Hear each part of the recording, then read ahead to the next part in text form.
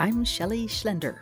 This is How on Earth, the KGNU Science Show. Today is Tuesday, July 4th, 2023. Coming up, we explore a way to help more nations achieve energy independence through superconductors. From backyard tinkerers, if people have a curiosity and they have a desire, they can do amazing things. To a high-tech lab in Boulder working to power things like electric passenger jets. There's a lot of effort to develop superconducting cables for electric aircraft that are light enough to transmit that type of power and enable fully electric aircraft that are large, that are twin aisle carrying 200, 300 passengers.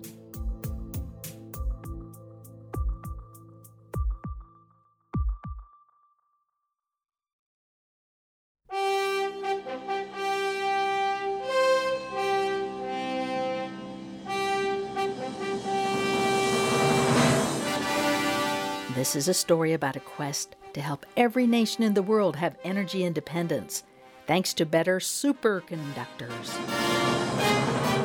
Superconductors are substances that allow electricity to pass through them without resistance, helping machines run cooler and faster and save energy. Better superconductors would save so much energy, there could be energy independence around the world. Better superconductors would lead to electric machines so powerful and small. An electric passenger jet could fly across the sea. But there's a problem. Superconductors today only work when they stay super cold, down to almost absolute zero. And to cool things that much takes liquid helium. Helium's rare. It's expensive. Big labs and major corporations are working to make superconductors work at warmer temperatures. Some people of more humble means are also on a quest to find better superconductors. Let's go now to the nearby state of Kansas, a small town where tree-lined neighborhoods are so quiet you could almost walk down the middle of the street. On one of these streets, a retired electrical engineer tinkers away in his garage. I'm Joe Eck. We are in McPherson, Kansas. Needed a workspace, and so we took a conventional workbench and set up some computers on it, some test equipment, and a kiln. Brought chemicals out here and went to work. With his backyard equipment, Joe Eck is on a mission. Trying to advance the science of superconductivity. What, in Joe's words, is a superconductor? A superconductor is a ready-made perfect conductor. It conducts electricity without any resistance, no loss of the energy flowing through it, unlike the copper wires and the aluminum wires that are on our power grid. In contrast, a superconductor lets electricity flow without resistance, so it can work faster with more precision. Take a magnetic resonance imaging machine. MRIs give incredibly precise pictures of brains and joints and arteries. They're super precise because an MRI machine contains a superconductor. But there's a limitation to these superconductor machines, and the clue is that if you ever get an MRI, first the technicians will tuck you into a blanket. They provide the blanket because the imaging chamber of an MRI machine is chilly. It's chilly because on the other side of the wall, the MRI machines are being supercooled by something rare and very expensive. Here's the backyard tinkerer, Joe Eck. MRI machines are used to look inside the human body, but they have to be cooled down to about 4 degrees Kelvin, which is 4 degrees above the coldest temperature possible, absolute zero. That makes the cooling material, which is liquid helium, very, very expensive. It's a major drawback, relying on superconductors that only work at super cold temperatures. And right now, all commercial superconductors require being super cold. So superconductors are only used for high-tech things like super colliders, or in the general market for MRI machines. This problem with keeping superconductors super cold is why scientists are seeking something that superconductor researchers often call the Holy Grail. Here's Joe Eck. If we could get room temperature superconductors, there would be no cost for cooling whatsoever.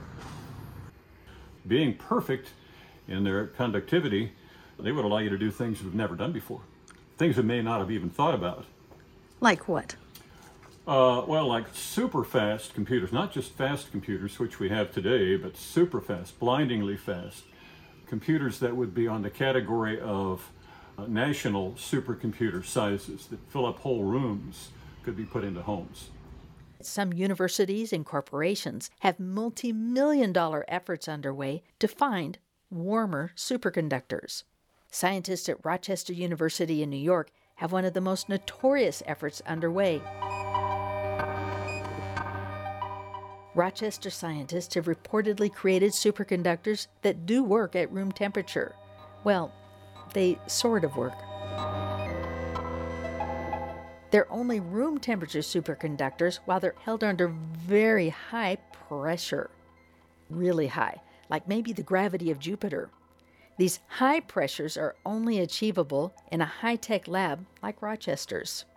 Plus, other scientists dispute the Rochester findings, questioning whether the high-pressure superconductors actually operate at all. So it looks like even the biggest labs haven't found a room temperature superconductor yet.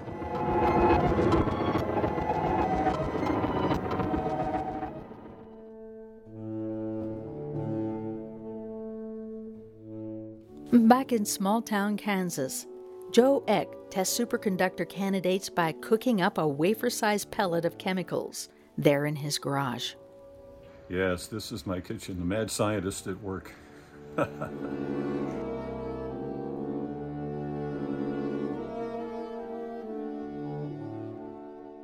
Well, we have a kiln, we have temperature sensors, precision temperature sensors and controllers. We have compressed oxygen, pure oxygen, to anneal the pellets when they're done baking. We have test equipment that's attached to a computer so I can test each result and log the data and evaluate the performance of that particular compound. As for what substances go into his superconductor pellets, Joe cradles a cardboard box filled with small jars of rare earth metal powders. On the top of each bottle is the chemical formula. There's lanthanum oxide, tellurium oxide, bismuth, scandium, cadmium oxide. That's dangerous stuff. You got to handle that carefully. Tin oxide. These are the powders he mixes and combines to make those superconductor pellets. Pellets that he bakes in his tabletop kiln. Thulium, calcium carbonate. Here's cerium oxide. Everything but the kitchen sink. Joe Eck says his website about superconductors is popular. I share what I've discovered, and I've had a lot of universities and a lot of individuals contact me for more information. Joe Eck has found some chemical combinations that have high enough superconductivity, he's seen a reason to patent them. I've got over 140 some discoveries so far in the field of superconductivity. Most of all, Joe Eck says that as a retired engineer, searching for room temperature superconductors has proved more fulfilling than playing bridge. And besides, who knows? A lot of people are surprised that I'm doing this kind of work in a garage like Thomas Edison. But it is still possible in this day and age to do creative work in your home with modest expenditures. There are still many areas of science that need to be explored. Even if none of these ever reach the market, if none of them have ever go into production and become part of our household lives, our daily lives, that's fine with me because I've learned something amazing. If people have a curiosity and they have a desire, they can do amazing things. Even just somebody without a formal education even can go a long way in the field of science because there's so many areas that have not yet been thoroughly explored.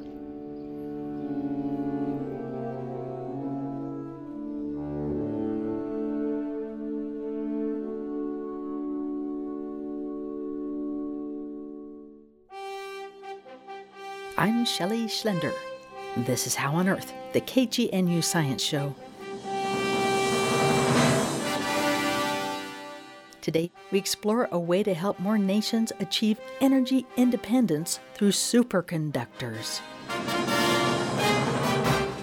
As part of trying for better superconductors, here in Boulder, Danko van der Laan explains what his company is doing to get more superconducting into the world.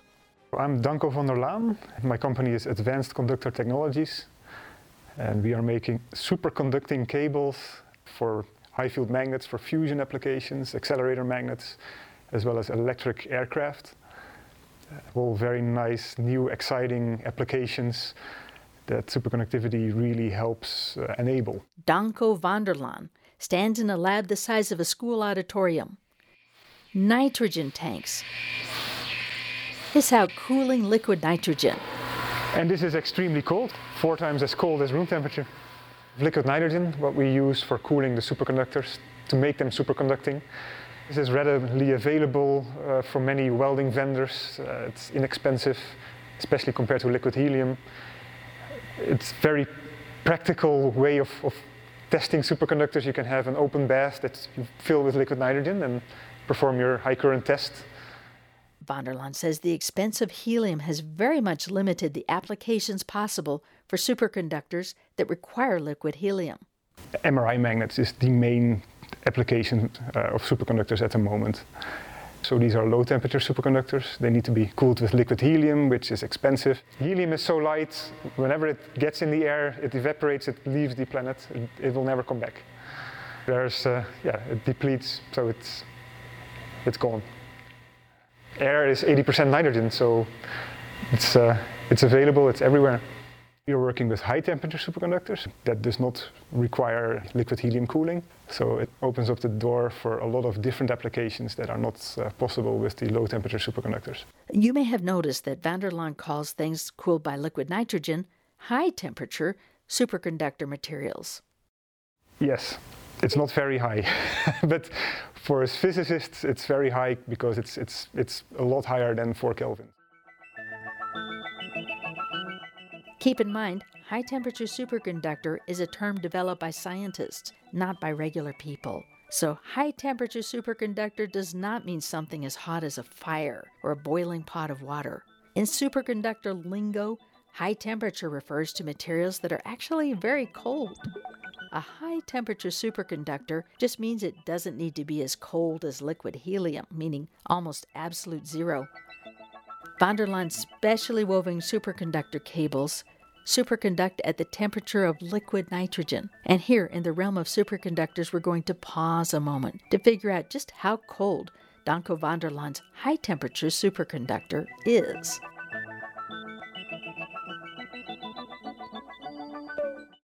At room temperature, you're at 300 Kelvin, roughly.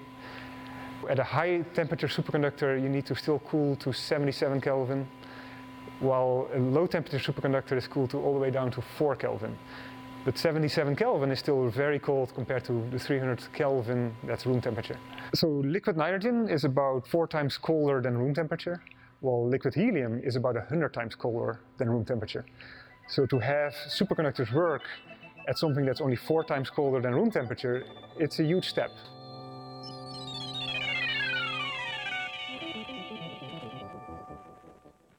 Now let's look at van der Laan's specially woven high-temperature superconductor cables, which are pencil thin. Let's look closely. They look like they're braided from dozens of pieces of plastic reel-to-reel recorder tape. That's sort of like the tape you might use for gift wrapping a package, only instead of being clear like gift wrap tape, Danko van der Laan's tape is kind of brown. But while the tape he weaves looks like old-fashioned tape recorder tape, it's actually incredibly amazing. This tape comes from a high-temperature superconductor technology developed in the 1980s. Its exotic chemicals have names very similar to the chemicals of that backyard tinkerer Joe Eck. And as long as they're cooled by liquid nitrogen, those tapes superconduct.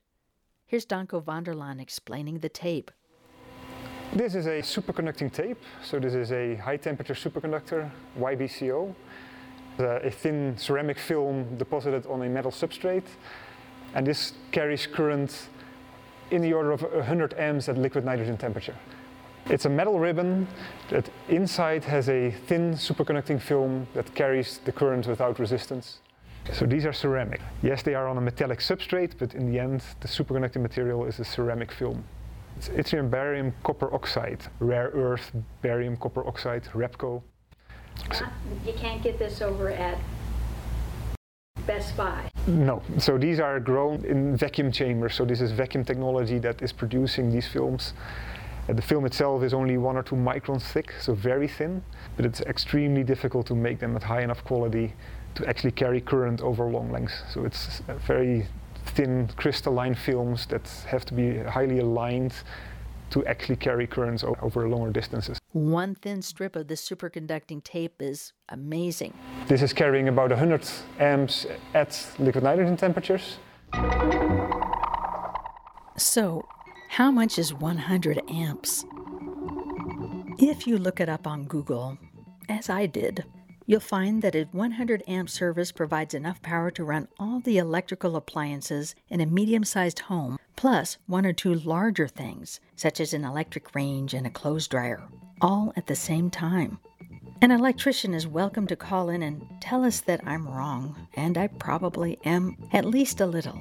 But it looks like a standard copper or aluminum wire to provide 100 amp service is around 1/4 of an inch thick. Yet Danko van der Laan's thin, wispy, hardly weighs anything at all, ribbony, brown superconductor tape can carry the same amount of current. And unlike a copper wire or an aluminum wire, when the tape is cooled by liquid nitrogen, that wispy superconductor tape can carry electricity without resistance. So it wouldn't lose a fair amount of the current as heat. It would be more efficient. Plus, when dozens of those tapes are all braided together to make a strong and intricate cable, its superconductivity gets even more amazing. Here's Danko van der Laan explaining the superpower of his intricately woven superconductor cables.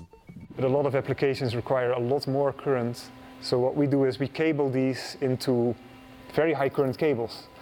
So this is one of our products that bundles a lot of these ribbons into a round cable that then carries thousands of amps at liquid nitrogen. That enables high field magnets, electric aircraft, all based on high temperature superconductors. So this is an example that has roughly 30 of these ribbons bundled into a round cable, so it's more practical than these thin ribbons. And it carries a lot more current than one of these single ones. And that woven together superconductor cable really is no thicker than a pencil. Hold up your pinky. One of Danko van der Laan's cables is really no thicker than that. Yet the thousands of amps that this thin little cable can carry is a lot more current than a big bundle of copper wires. To help show how much current, Danko van der Laan and his colleague at Boulder's Advanced Superconductor Technologies looked around their very large lab. They decided to focus on a big set of insulated electrical cables next to one of their nitrogen tanks. All these regular copper cables. These were thick, long cables. Each one was sort of like the electric cable a person might use to run some large outdoor thing, such as an electric lawnmower, from the days when electric lawnmowers had to be plugged in. And it wasn't just one of those cables next to the nitrogen tanks. It was around a dozen cables. The thickness of all those cables together was as big as the diameter of a platter that you might use to serve a big group of friends a huge plate of pasta. Van der Laan's colleague is Zach Johnson. While we were standing next to the noisy testing area, Johnson explained that it takes every one of those cables all at once to test the lower current capacity of one single pencil-thin superconductor cable. So it takes every one of these large copper cables to get enough current into our system so that we can just test the edge of how good these cord cables are. But it takes no power to actually push it across, because power is a function of not just the current, but the voltage and the resistance, and there's no pushback. So the pushback from the cable in here is 0, which is the amazing part of superconductivity.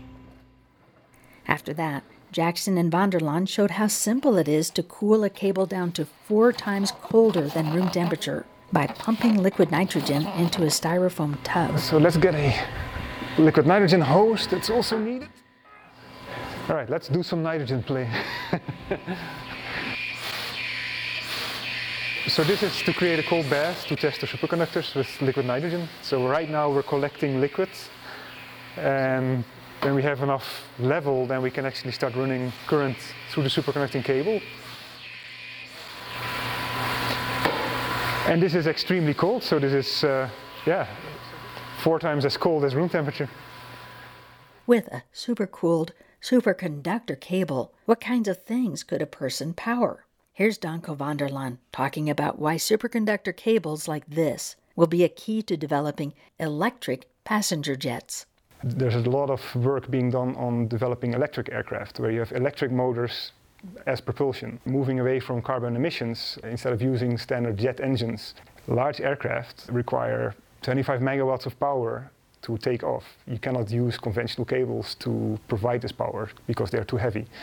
So now there's a lot of effort to develop superconducting cables for electric aircraft that are light enough to transmit that type of power and enable fully electric aircraft that are large, that are twin aisle, carrying 200, 300 passengers.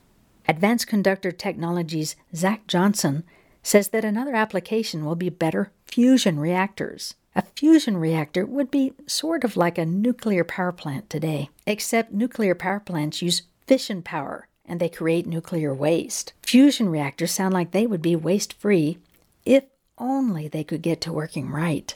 Currently, they're huge, 10 stories tall, and they don't generate enough power yet to help anybody. Johnson says that with superconductive cables like these, fusion reactors could probably generate much more power and be small enough to make a lot more sense than the gigantic fusion reactors being tested today. We've seen a lot of investments in the private sector towards the fusion applications. ITER is the International Thermonuclear Experimental Reactor, and that one is a $15, $20, $30 billion project. Huge. It's a 10-story tall magnet that's made from low temperature superconductors. Expensive and huge, and they're trying to make it make as much power as it takes to run it. Okay, so that's break even, same power out as in. With the new HTS, the new high temperature superconducting materials, we have much better current carrying capacity. You can make things a lot smaller. We can go to much higher fields, so you can make things a lot stronger. If you double your field, the amount of power that's put out, it goes up by 16. It's your field raised to the 4th, right? So the size can come down from 10 stories tall to the size of a car. You can put them on the back of a semi-truck. We've been talking about the superconductors that can work when cooled to the so-called high temperature of liquid nitrogen, so a temperature 4 times colder than room temperature. How about the holy grail that backyard tinkerers like Joe Eck and big universities like Rochester say would be the very best? How about a room temperature superconductor? Danko van der Laan says that would be wonderful. Well, that's always the holy grail, to find a room temperature superconductor. Well, then everything could be superconducting at room temperature when it's laying on the table. However, I'm not holding my breath. It would be a fantastic achievement, but there's people looking for this over 100 years and it's still not here. You never know. Of course, you never know. But don't count on it, though. Don't wait for it.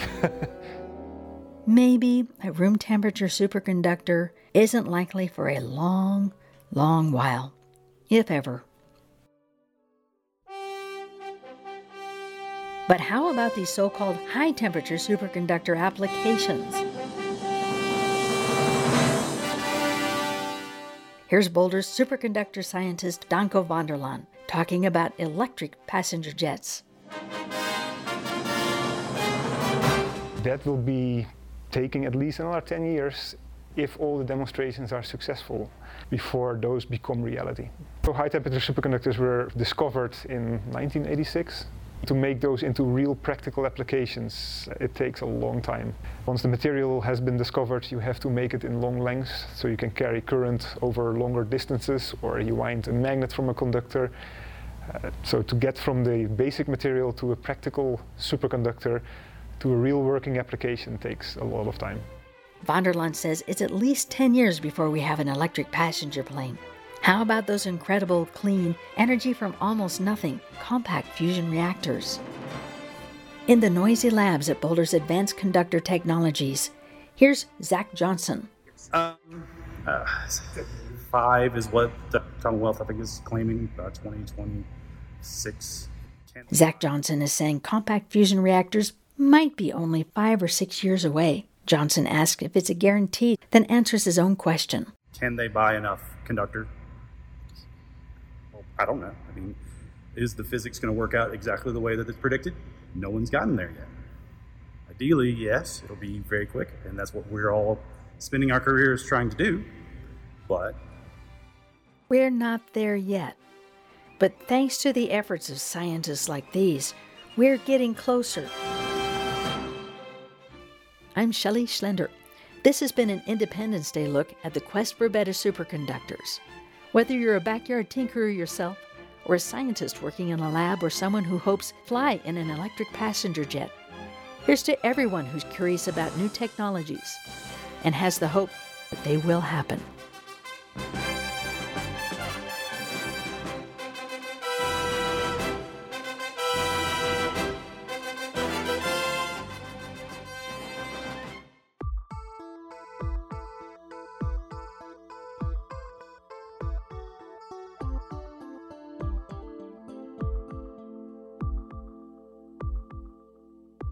That's all for this edition of How on Earth. Our executive producer is Beth Bennett. This week's show was produced and engineered by Shelley Schlender. Our theme music was written and produced by Josh Cutler. Additional music, Superman from Jeff Love, Gershwin's Lullaby, and the music of Raymond Scott. Visit our website at howonearthradio.org to find past episodes, extended interviews, and hot links to what we've talked about today. Questions or comments? Call the KGNU comment line at 303-447-9911. For How on Earth, the KGNU Science Show, I'm Shelley Schlender.